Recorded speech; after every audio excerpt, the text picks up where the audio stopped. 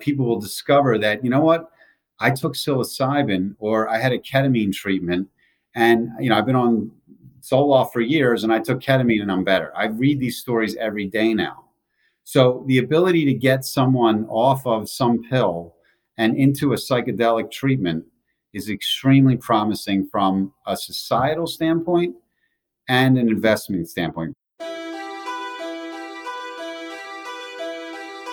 Welcome to Neurons to Nirvana, a platform for creative forces that embrace the unconventional and the quest for artistry, humanity, innovation, health, and healing of the mind and soul. Join me, Tom Hartridge, on a journey celebrating experiences unbound by physical borders or traditional norms, from inside the mind to the far reaches of the universe. This is Neurons to Nirvana.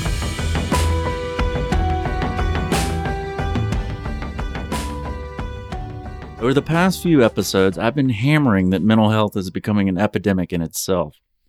I believe that if our society could open their minds and challenge some of the misconceptions about cannabis, then there is a real opportunity for another viable and readily available option to help ease pain, anxiety, and depression. This is why I wanted to bring on Scott Berman, co-founder and president of the Panther Group, who has spent years researching cannabis products, companies, and legislative developments around marijuana. I learned a lot talking with Scott, and I think you will too. Hey, Scott, I appreciate the time to speak with me today, and particularly about the cannabis industry. You're currently the CEO and president and co-founder of the Panther Group. Why don't you fill us in on exactly what you all do? Sure. Absolutely, Tom. Thanks very much for having me on. Appreciate it. The Panther Group, we are an agency in the cannabis space. We operate several venture funds. Our group has made about 40 investments in the cannabis space since 2014.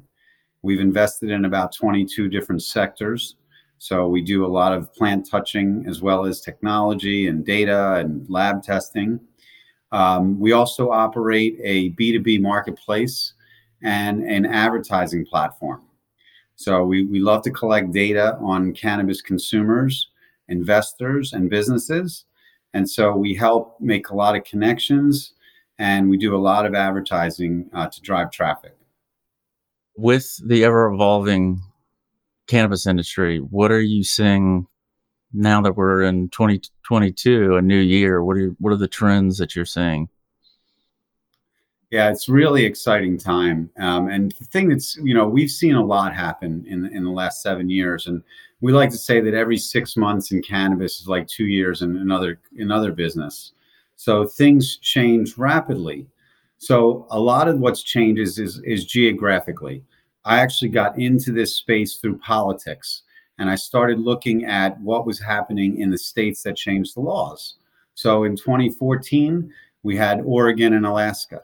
And then we had California in 2016. And then in 18 and 20, there was a bunch of other states that have come online.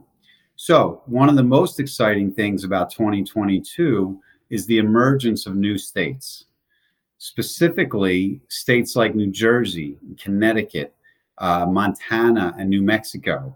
We also have Midwestern states. And so what we're seeing is that in addition to the new states coming online, the ones that actually flipped in the last 2 years are starting to really mature and grow into very strong markets like Michigan and Illinois. And so this is a very predictable trend now, and there are more and more consumers that are having access to medicine in more places. And where you live, Pennsylvania, that's become a hotbed as well, correct? Pennsylvania is actually one of the best medical markets in the country right now. There's well over 500,000 patients in the state, and the stores are doing extremely well. There's actually a lot of pressure here to flip to adult use because of New Jersey and New York and Connecticut and Vermont and Maine. The entire Northeast of the country now has adult use cannabis laws. Pennsylvania is sitting here in the middle. Even Virginia and Maryland's going to pass it soon. So I think we could see within a year to two, the entire from Maine down to almost Florida is going to be adult use cannabis. And what's exciting about that is that represents millions of people. There's 31 million people between Connecticut, New York, and Jersey that right now don't have adult use. They're getting it very soon. And so that's a really strong trend that we're looking at too. So you actually see my original home state, Georgia. Do you see them? So it's funny you mentioned Georgia because actually the Panther Group is headquartered in Georgia. Actually, Right. our entire team and is down there, and we talk about this a lot. Unfortunately, it's going to be one of the last ones we believe, but we believe what happens is, and much like it's happening in PA, when you start to get surrounded by it, there's a lot more pressure to flip the laws. So South Carolina actually has talked about changing their laws. There's North Carolina, there's movement. Florida is a very strong medical market, and there's a lot of people that want to flip it to adult use in 24. And so Georgia is going to notice, the politicians in Georgia are going to think about it. But I think there's going to be a few states that are going to be the last ones to go. And I think Georgia will be in the mix. You said that New Jersey, are there going to be tax incentives? And then there's also, I've read, multi-state operators and so forth. So how does that come into play? Yeah, so it's really going to be interesting to see when it really does open up, like how many stores that are coming are individual, mom and pops, how many of them are chains, the Curaleafs and the Trulievs of the world, like they're going to be going into every single market. And so they're also acquiring some of the smaller assets, Right. Some of these smaller mom and pop stores. So, but I think there'll be a mixture in these states. And, part of it has to do with the taxes and the profitability that's available. The one interesting thing is there's 38 different states, and every single one has a different structure for cannabis, a different regulatory framework. And so it's really important, like that there's a major problem in California with the tax rates and the way the tax is administered. And it's a mess, frankly. And so the illicit market in California is still as big as it ever was, really. Now, you come back here. Now, New Jersey, I believe, has put in a very smart framework with taxing cannabis. I don't know the exact numbers, but it's a much lower rate. And so the incentive will be to buy at a legal store and not from the illicit market. It remains to be seen, though. We don't know exactly what's going to happen. We hope that we've learned something from the other states. Colorado was the tip of the spear, really. They went to adult use and they had a lot of changes. Now they have a really, really strong market there. And so over time, they kind of figure it out. It's really about educating the local politicians to implement the program safely and effectively. How do you foresee this working out for people mom and pop, who want to, small business owners, and are they going to have an opportunity to actually survive and emerge? And you don't think it'll be a conglomerate of multi-state operators? Or I think it'll be both, actually, and it'll take a long time. So I think that there's an opportunity right now for mom and pop operators to do quite well. Over time, it's going to be harder for them to compete. And maybe an analogy that makes sense is pharmacies. When I was growing up, there was a local pharmacist and there was a different guy over here and different guy over there. They're all gone, and there's a CVS and Rite Aid now. Eventually, it might look like that. But let me give you one other more hopeful analogy. That is bars and liquor stores. There are still a lot of local flavor bars, locally owned, locally operated. And then there's big, restaurant chains and bars that are all over the country. So I think that there could be a mixture, and it really is important actually to think about the laws that are in the beginning. And it's important I wish the politicians would think about that more, actually, to make it more fair for the smaller players. A lot of people don't like it when the big corporate people come in and do it. I think there's this interesting connection between the weed shopper and the store owner that's kind of different. It's more of a personal thing, and I don't know for a fact, but I think when a chain takes over, I think it loses something. I actually have a relevant example because my local store that opened like 4 years ago was bought by Trulieve. And now I go in there and it's a little different. I mean, I'm still buying weed there, but it's like, it used to be a guy, I knew the owner, and they sold out for many, many millions. It was a great move by Sure. them. So that's the other thing is like these folks, can get into the business now, create something, and then, cash out and make some real money. Is Quite possible. Trulieve is that what that's one of the main largest conglomerates, or isn't that right? Yes. Yeah, they're a kind of a monster. They started mostly in Florida, and then they just started to buy assets in other states. And I believe they picked Pennsylvania because it's a limited license state. As I mentioned, there's a very strong customer base. So they went in and say, who are the top grossing stores? And they went in and bought like three of them at once. And then one of the other MSOs bought another three. Now, Panther Group, is it going to be adult use? Are you CBD? What other cannabis related products are you involved in?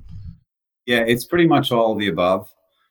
So what we do is we really study a lot of sectors. We have a CBD beverage that we've invested in. We have a lab testing company. We have a grow operation in Oregon, a vape line in Sacramento.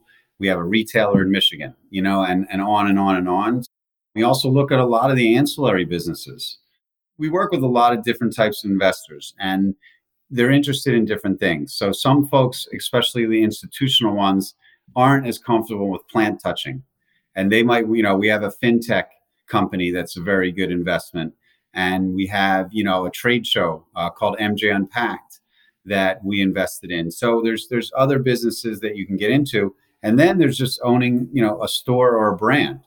So what we try and do is provide due diligence on the whole variety of them so that we know what's happening in each sector and we can make smart investment decisions from that. Right.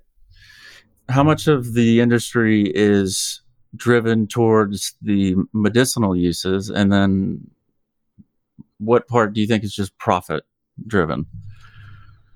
That's a great question. I think that there's a certain segment of the population or the industry that's super focused on medicinal products and getting medicine to people that need it. And there's a lot of great people that are doing that. And then, as it's gotten bigger, you're now seeing a lot more people that are just, profit. They want to profit off of the space and they're not focused as much on helping patients. It's inevitable that that was going to happen, and we all wish it wouldn't, but it happened. So that what we try and do as our group is focus on both. Frankly, I love the idea that every single dollar that we invest is somehow providing medicine to somebody that needs it. I got really into the advocacy side of this early on through the Marijuana Policy Project. And I was very, interested. They went and spent many years convincing politicians that we need to provide medicine for sick people. And that's great. I'm also an entrepreneur and I want to make money for my investors. So I look at that side of it too. So as long as we don't lose focus on the patient and the consumer, I think we'll be okay. But some people don't look at it the same No, way. I understand. For me personally, that's what is so appealing is the medicinal use. I don't know what the exact data, maybe you do, but what do you know how beneficial it is to alleviate the most important ones? Anxiety, depression, PTSD. Do you know data points on that? I don't have a lot of specific data points, but I have an overall view of this. It's actually really exciting. Is that not only can it work for a whole variety of ailments, some of which you listed, but it also can help people from a wide variety of age ranges. So you could have a 23-year-old with anxiety and an 80-year-old with back pain or sleep problems, and they both could use the same cannabis products or very similar products. So it's very exciting to think about how do we bring people in as consumers and have them solve different problems. One of the ways I originally got into this space was through digital marketing in healthcare.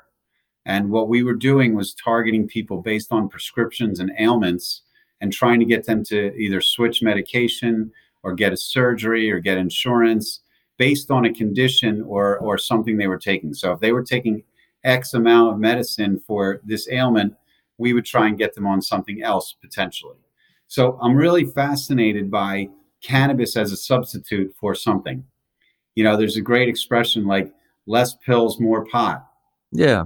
We go to the doctor gives us pills. And a lot of them are not great for you, honestly. And this plant is much better. That's exactly what I'm in favor of. No question. Speaking of plants, are you investing, or what other sectors? Psychedelics? Yeah. Yes. We're very interested in psychedelics.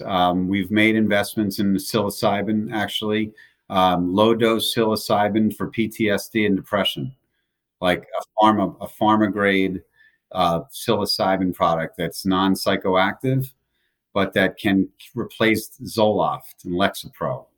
Which, think about that. Like, there's some amazing research going on in the psilocybin space, and anecdotal evidence, of course, but also now scientific clinical trials, which are yielding unbelievable results.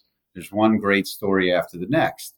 So we believe that it will evolve, and it'll evolve a little bit differently than cannabis, but it's still similar in that, just like I was saying, like, people will discover that, what, I took psilocybin, or I had a ketamine treatment, and I've been on Zoloft for years, and I took ketamine and I'm better. I read these stories every day now.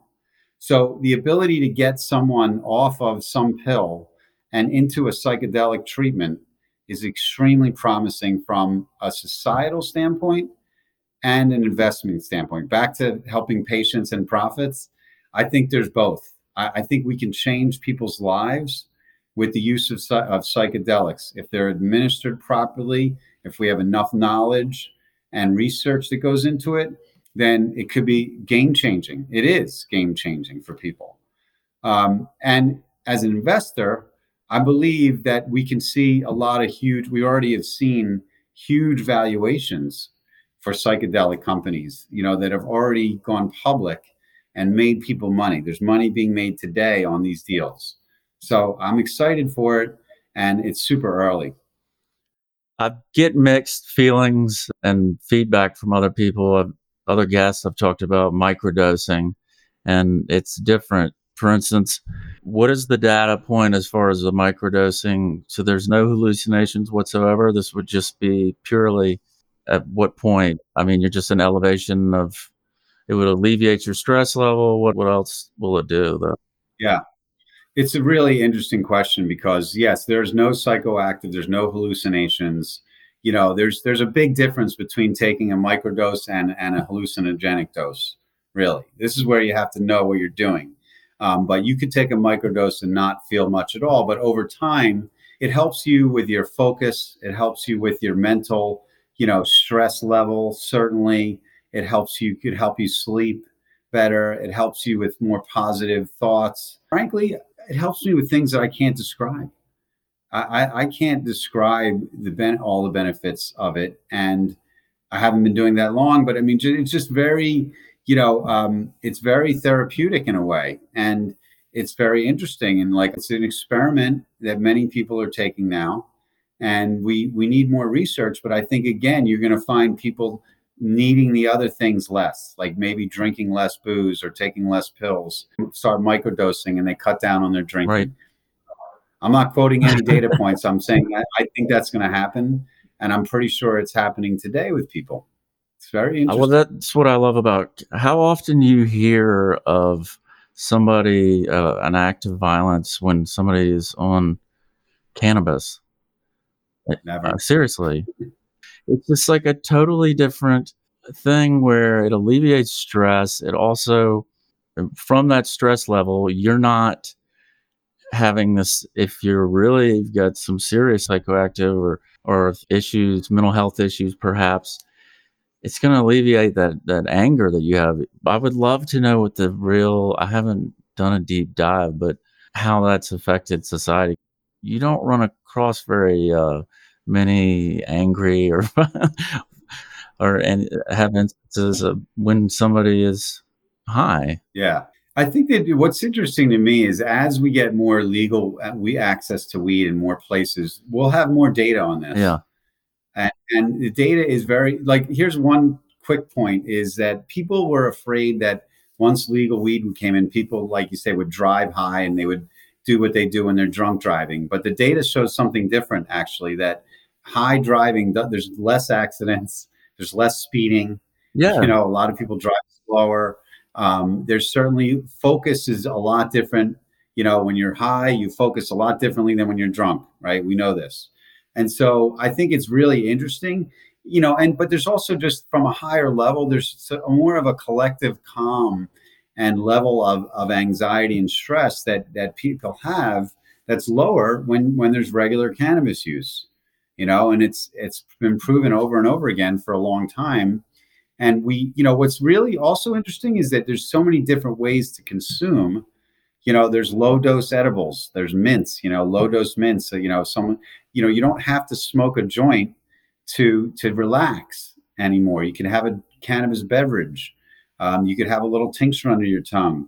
And so the more that we have this medicine is accessible to people of different ages again, the more that what you said will happen where people will chill out and be happier. And, we have a lot of mental health issues in this country.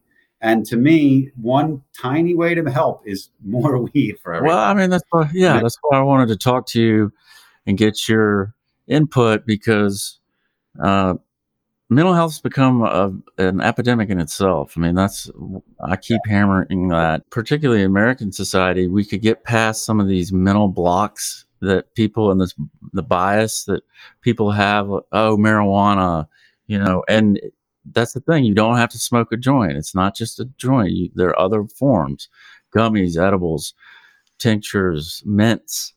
So you're not harming your lungs anymore per se, which is great. And that's the point. Is any way, whether it's psychedelics, cannabis, there has to be better forms than just relying on what pharmaceutical companies have tried to ram down our throats. We need to educate medical professionals too. We need the medical professionals to recommend it for patients as opposed to pills in certain situations.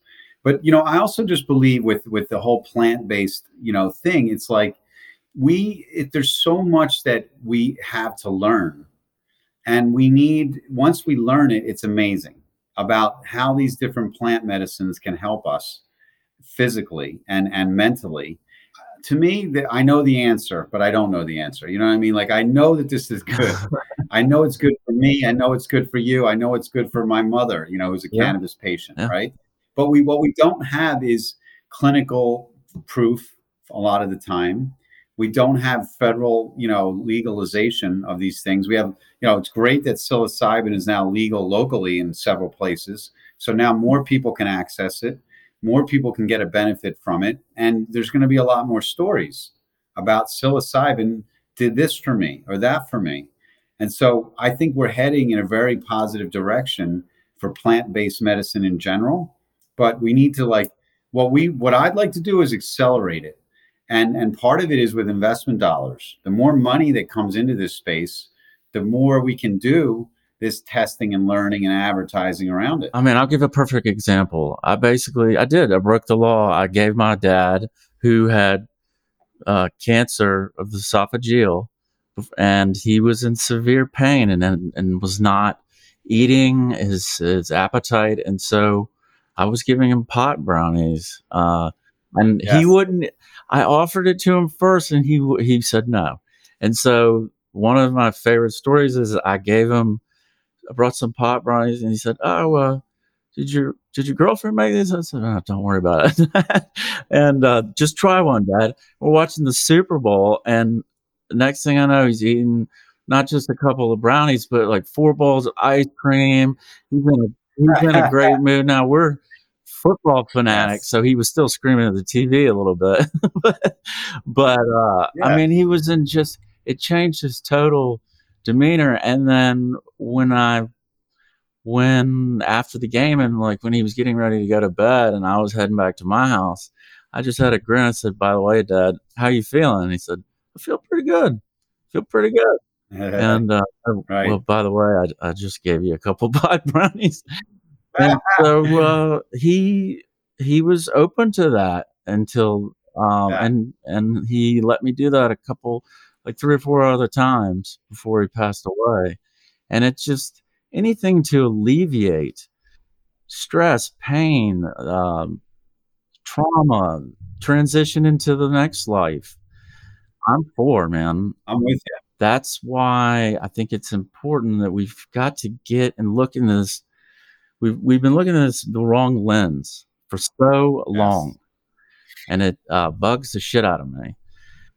Yes. And so I want to talk to people like you who know what's going on with the industry and why important, Yeah. because I do think that alcoholism will go down when people are given the opportunity legally in their states.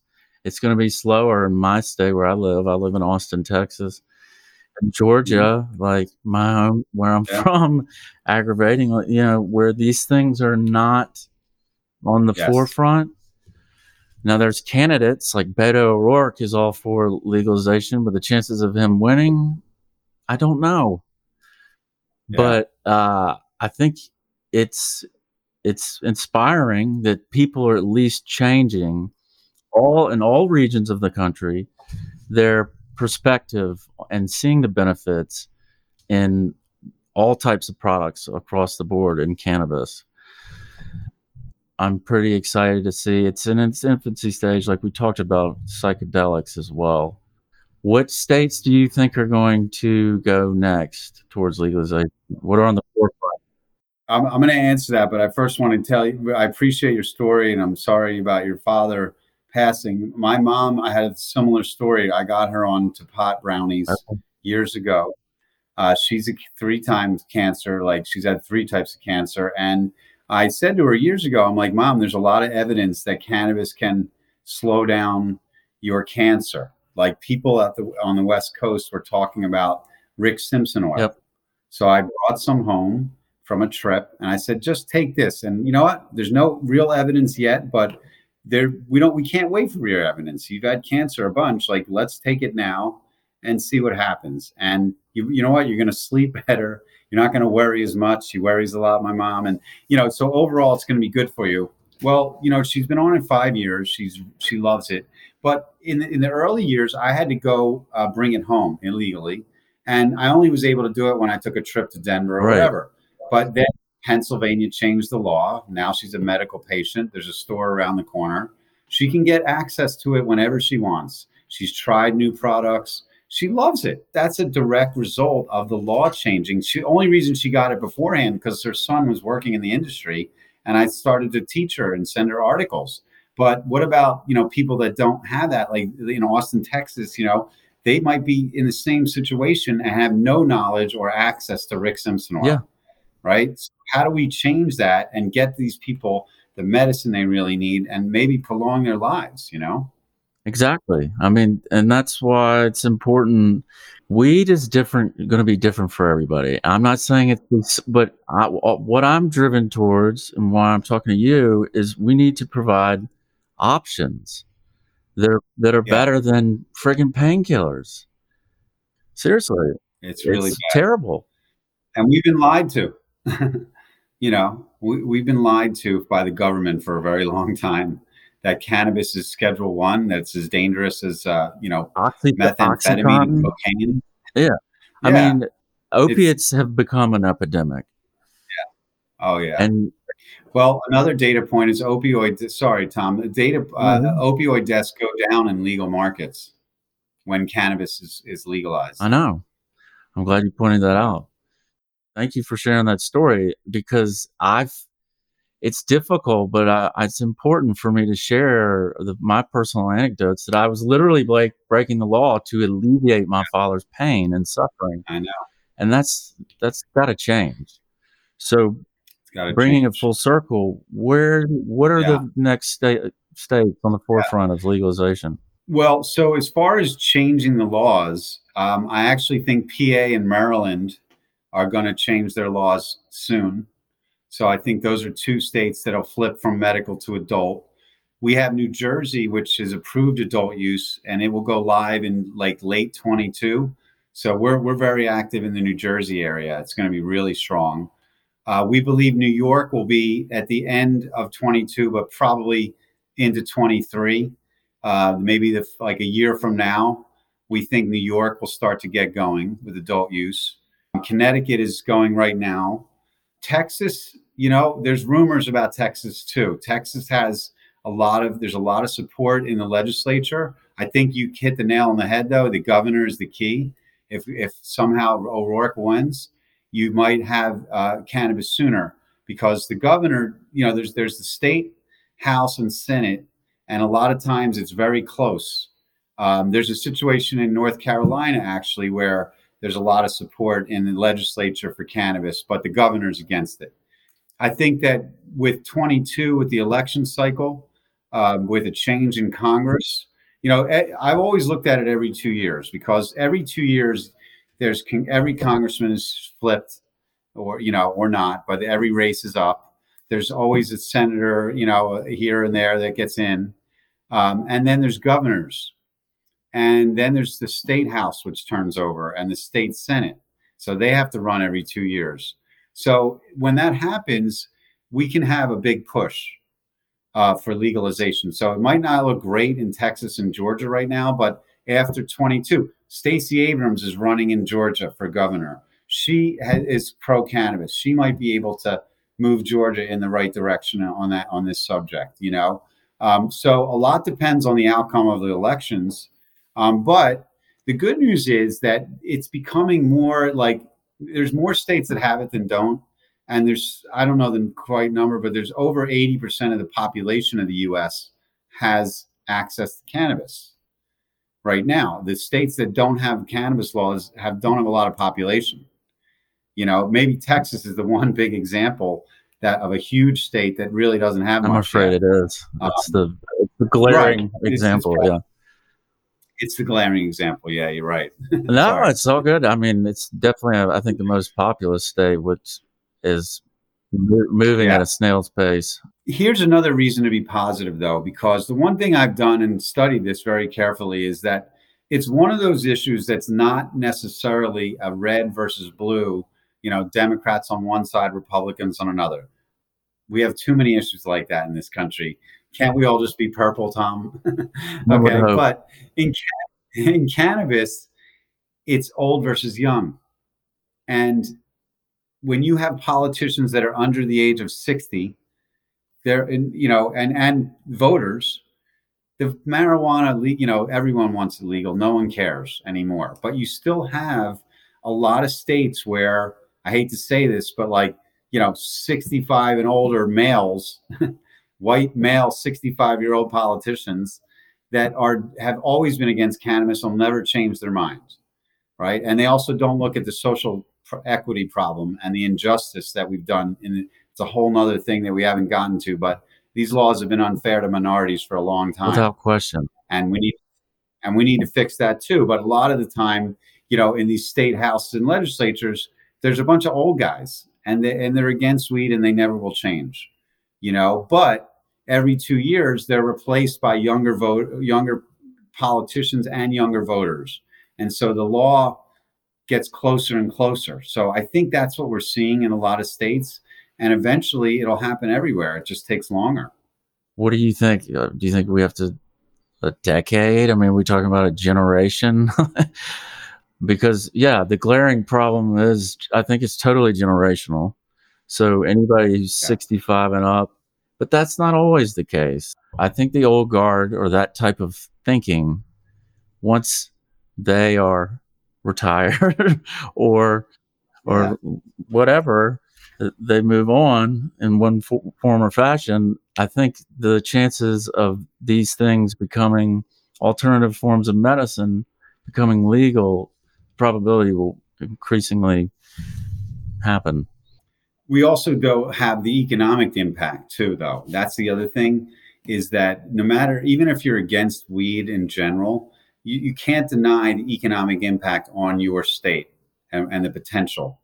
And the fact that your neighbors are having all this money come in, cannabis makes money for everybody, pretty much. Not, I'm But exaggerating, yeah, but like the businesses make money, the taxes are big. There's just a lot that really happens in a positive way. And that's what we have to just focus on too, that it's not, are you against it or not too? It's creating jobs for your community, and it's creating businesses. There's a lot of those benefits too that these politicians will realize over time. which makes me think, where is some of the poorest states, poverty, like Mississippi? Where are they currently? Do you know? There's actually positive news out of Mississippi. I believe they they did something recently, and I don't want to quote it because I don't exactly remember, but there's definitely some positive movement in Mississippi. It's still not on the forefront. They're still behind. But then you have like a state like Oklahoma, which is, a lot of people from Texas are getting into Oklahoma to buy cannabis because there's a lot of cannabis there. So Mississippi is going to be surrounded by other states that, pretty soon too. I know Arkansas is coming, and Missouri and Arkansas are doing really well now, and they're expanding. And so there's just a lot of those states that are smaller, maybe in the middle or the south part of the country, that are starting to slowly but surely turn it up.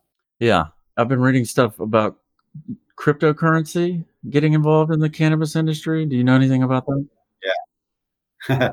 Yeah, I mean, I do and I don't. Okay. Yes, there's a lot of people trying to get into cannabis through crypto because there's a whole payments issue. There's a lot of problems with banking in cannabis and accepting credit cards. Can't really just accept a credit card. Some places you can't use debit. You have a lot of weird issues. So it's a pretty good idea to bring a crypto technology into a cannabis operation. The challenge is that there's a lot of different flavors and there's a lot of confusion. Not everyone has the wallets, and it's hard as a merchant to offer something that everybody be on. Like everybody's got a Visa and MasterCard pretty much, or has a debit or something. But if you want to offer a crypto payment in your store, you have to be integrated with a lot of things. And so it's very slow going, but I think it's a trend that we will see. I look at it as crypto and retail, period. How will crypto get into how will I start to make my everyday purchases with or will I'm still not sure if I will make a purchase with a crypto as opposed to a debit or cash. I suppose I'm a little older than the typical crypto audience. Fine, but until it's really widely accepted at retail, I think it's going to be a struggle for cannabis. Yeah, I think that what you're saying, BlockFi, there has to be one sole integrated, more fluid system for it, because there is an opportunity for it to work and coexist and make things a lot easier in so many ways for the industry. Yeah. I know every dispenser I go to in the country will take my cash. So that's usually my theory. For sure. Absolutely. What I have to, because are you going to go to any Dead & Co shows? Well, I went to I went to Dead & Co in July or August in Philadelphia, which was great. And I don't know. I haven't checked the tour schedule, but if they come around here, I will go. I won't travel that far for Dead & Co, but I will see them when they're here. Yeah. Well, I think they're still doing Mexico, but I just came back from Mexico nice. for the holiday. Well, I'm actually headed to Jamaica for String Cheese Incident in a couple weeks. Oh, really? Yes. So I will be going out of town for some music soon. Are you going to be doing anything work related down there? As far as we actually, you know what? We have a deal in Jamaica that we're working on. Actually, they're making pharmaceutical grade cannabis in Jamaica and selling it into Mexico and Latin America. And so they're in Montego Bay. I'm going to try and visit with them. but mostly a fun vacation. But yes, there is business in Jamaica. And what about, is psilocybin legal there? Or I'm not even sure exactly because I hear different stories, but what is legal there is research, and you're allowed to test it there. okay, So there's clinics in Jamaica where you can go and take psilocybin under supervision, and they're legal clinics, and there's actually a lot of trials going on there. This is where a lot of the clinical trials are happening in Jamaica. I'm pretty sure you can legally consume psilocybin in a supervised setting in Jamaica. They're definitely at the forefront of that. right. Canada too, actually. So, there's places that are opening up on that front. Well, the one thing I will bring up before we go, you're involved with Athletes for Care, right? Yes. Yeah. And I'm trying to talk to the executive director, and Anna Valent, and she's. Do you want to talk about that organization you're involved Sure. in? I'd love to. No, I appreciate you bringing that up. So great nonprofit, Athletes for Care. Was started by a former member of the Philadelphia Flyers named Riley Cote and Lindy Snyder, whose family owned the Flyers. And basically, Athletes for Care supports dozens, hundreds of athletes from different sports in their career after they retire. So a lot of athletes retire and have a lot of things to deal with, including physical and mental issues. So one of the reasons Riley got involved was he got a lot of concussions from playing hockey and getting in fights. And he started to use cannabis, hemp, psilocybin, CBD, etc., to help himself get over these brain injuries. And when he retired, he realized his body was beaten up, and he dedicated his life to, becoming a plant-based guy, and it changed everything. And there's lots of other athletes in different sports that are faced with these issues. The use of cannabis and CBD and psilocybin, even ketamine, these things are really beneficial to not just athletes, but everyone. But athletes have particular issues to deal with. A lot of them have ailments that are chronic, knee pain, back pain, head injuries. As we discussed, like, these medicines are a huge benefit and they could really be game changers. Certainly with PTSD, there's many stories about football and hockey players that have had major brain injuries. There's a lot of things that we can really help these athletes with. So we're advocates. We want more. We want to bring more athletes in and bring awareness to these ailments, and really understand how this is different from some other thing, some pill or something. But we're also providing financial opportunities for them to get into businesses. A lot of them don't retire are able to just retire from working. They're in their 30s, they get injured, and their career's over. And it's tough. They've dedicated all their life to becoming a professional athlete. And now, they have to face the next 30 or 40 years. And so we help them with that transition. It's a really wonderful organization. And let me actually put a plug in for the Athletes for Care Golf Tour. There you go. I got it. The golf tour. We do golf events in 4 different cities a couple times a year, where we bring professional athletes out to play, and people can come and hang out with these guys and gals. And it's a great cause. And we'll, check out the website for announcements.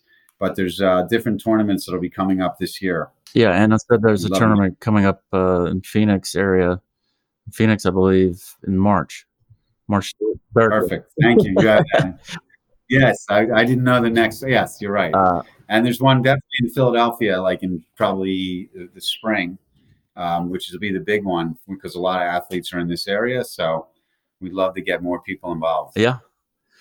Well, again, thank you so much for spending the time and talking about this, because I think it's really important that people listen, and people just need more information. And the more information that we get out and different perspectives from all athletes, I would love to speak to some of their stories and how they've been helped with plant medicine, because it's important. Yeah, it's huge, and actually I'll bring up Riley again, because he's an inspirational guy. And when I first met him, I learned an awful lot about mushrooms. like that I didn't know before. And he got me interested in like, you know, learning more. So I would encourage all your listeners, like, do a lot of research, read, you know, there's Michael Pollan's book, there's Fantastic Fungi, which is a great documentary. And so the more that I read and learn about this stuff, the more I'm fascinated from my own, you know, for my own personal use, but also just for society. Like, we can really do a lot, and I appreciate, this is why it's great what you're doing, Tom, because you're getting the word out to people and educating people. And the more that people listen to you, the more they'll go down their own journey on this stuff, and people will be better off. Yeah, I mean, yeah, absolutely. It's just I had to take risks to help not just myself, but a perfect example, my dad, alleviate his pain. Things need to change, and people need different options. Yeah. And thanks again, man. I really appreciate it. Yeah. You got it, Tom. Thank you. Take care. Well, listeners, this officially marks the 10th episode of Neurons to Nirvana. It is only the beginning of our journey, and it's exciting to put a little more of myself out there with each episode. But some, like my sister might say, it's a bit much. So now is the time where I want to learn more about your interests. Find me on neurons2nirvana.com, follow me on Instagram or Twitter, and tell me what you'd like to hear about. Where are your curiosities and passions? This could never be possible without your loyalty and insight. It's the start of a new year, and I'd love to be inspired on where to journey next. And who knows, you may be the lucky listener to receive a Neurons to Nirvana engraved Yeti. Until next time, thank you for listening.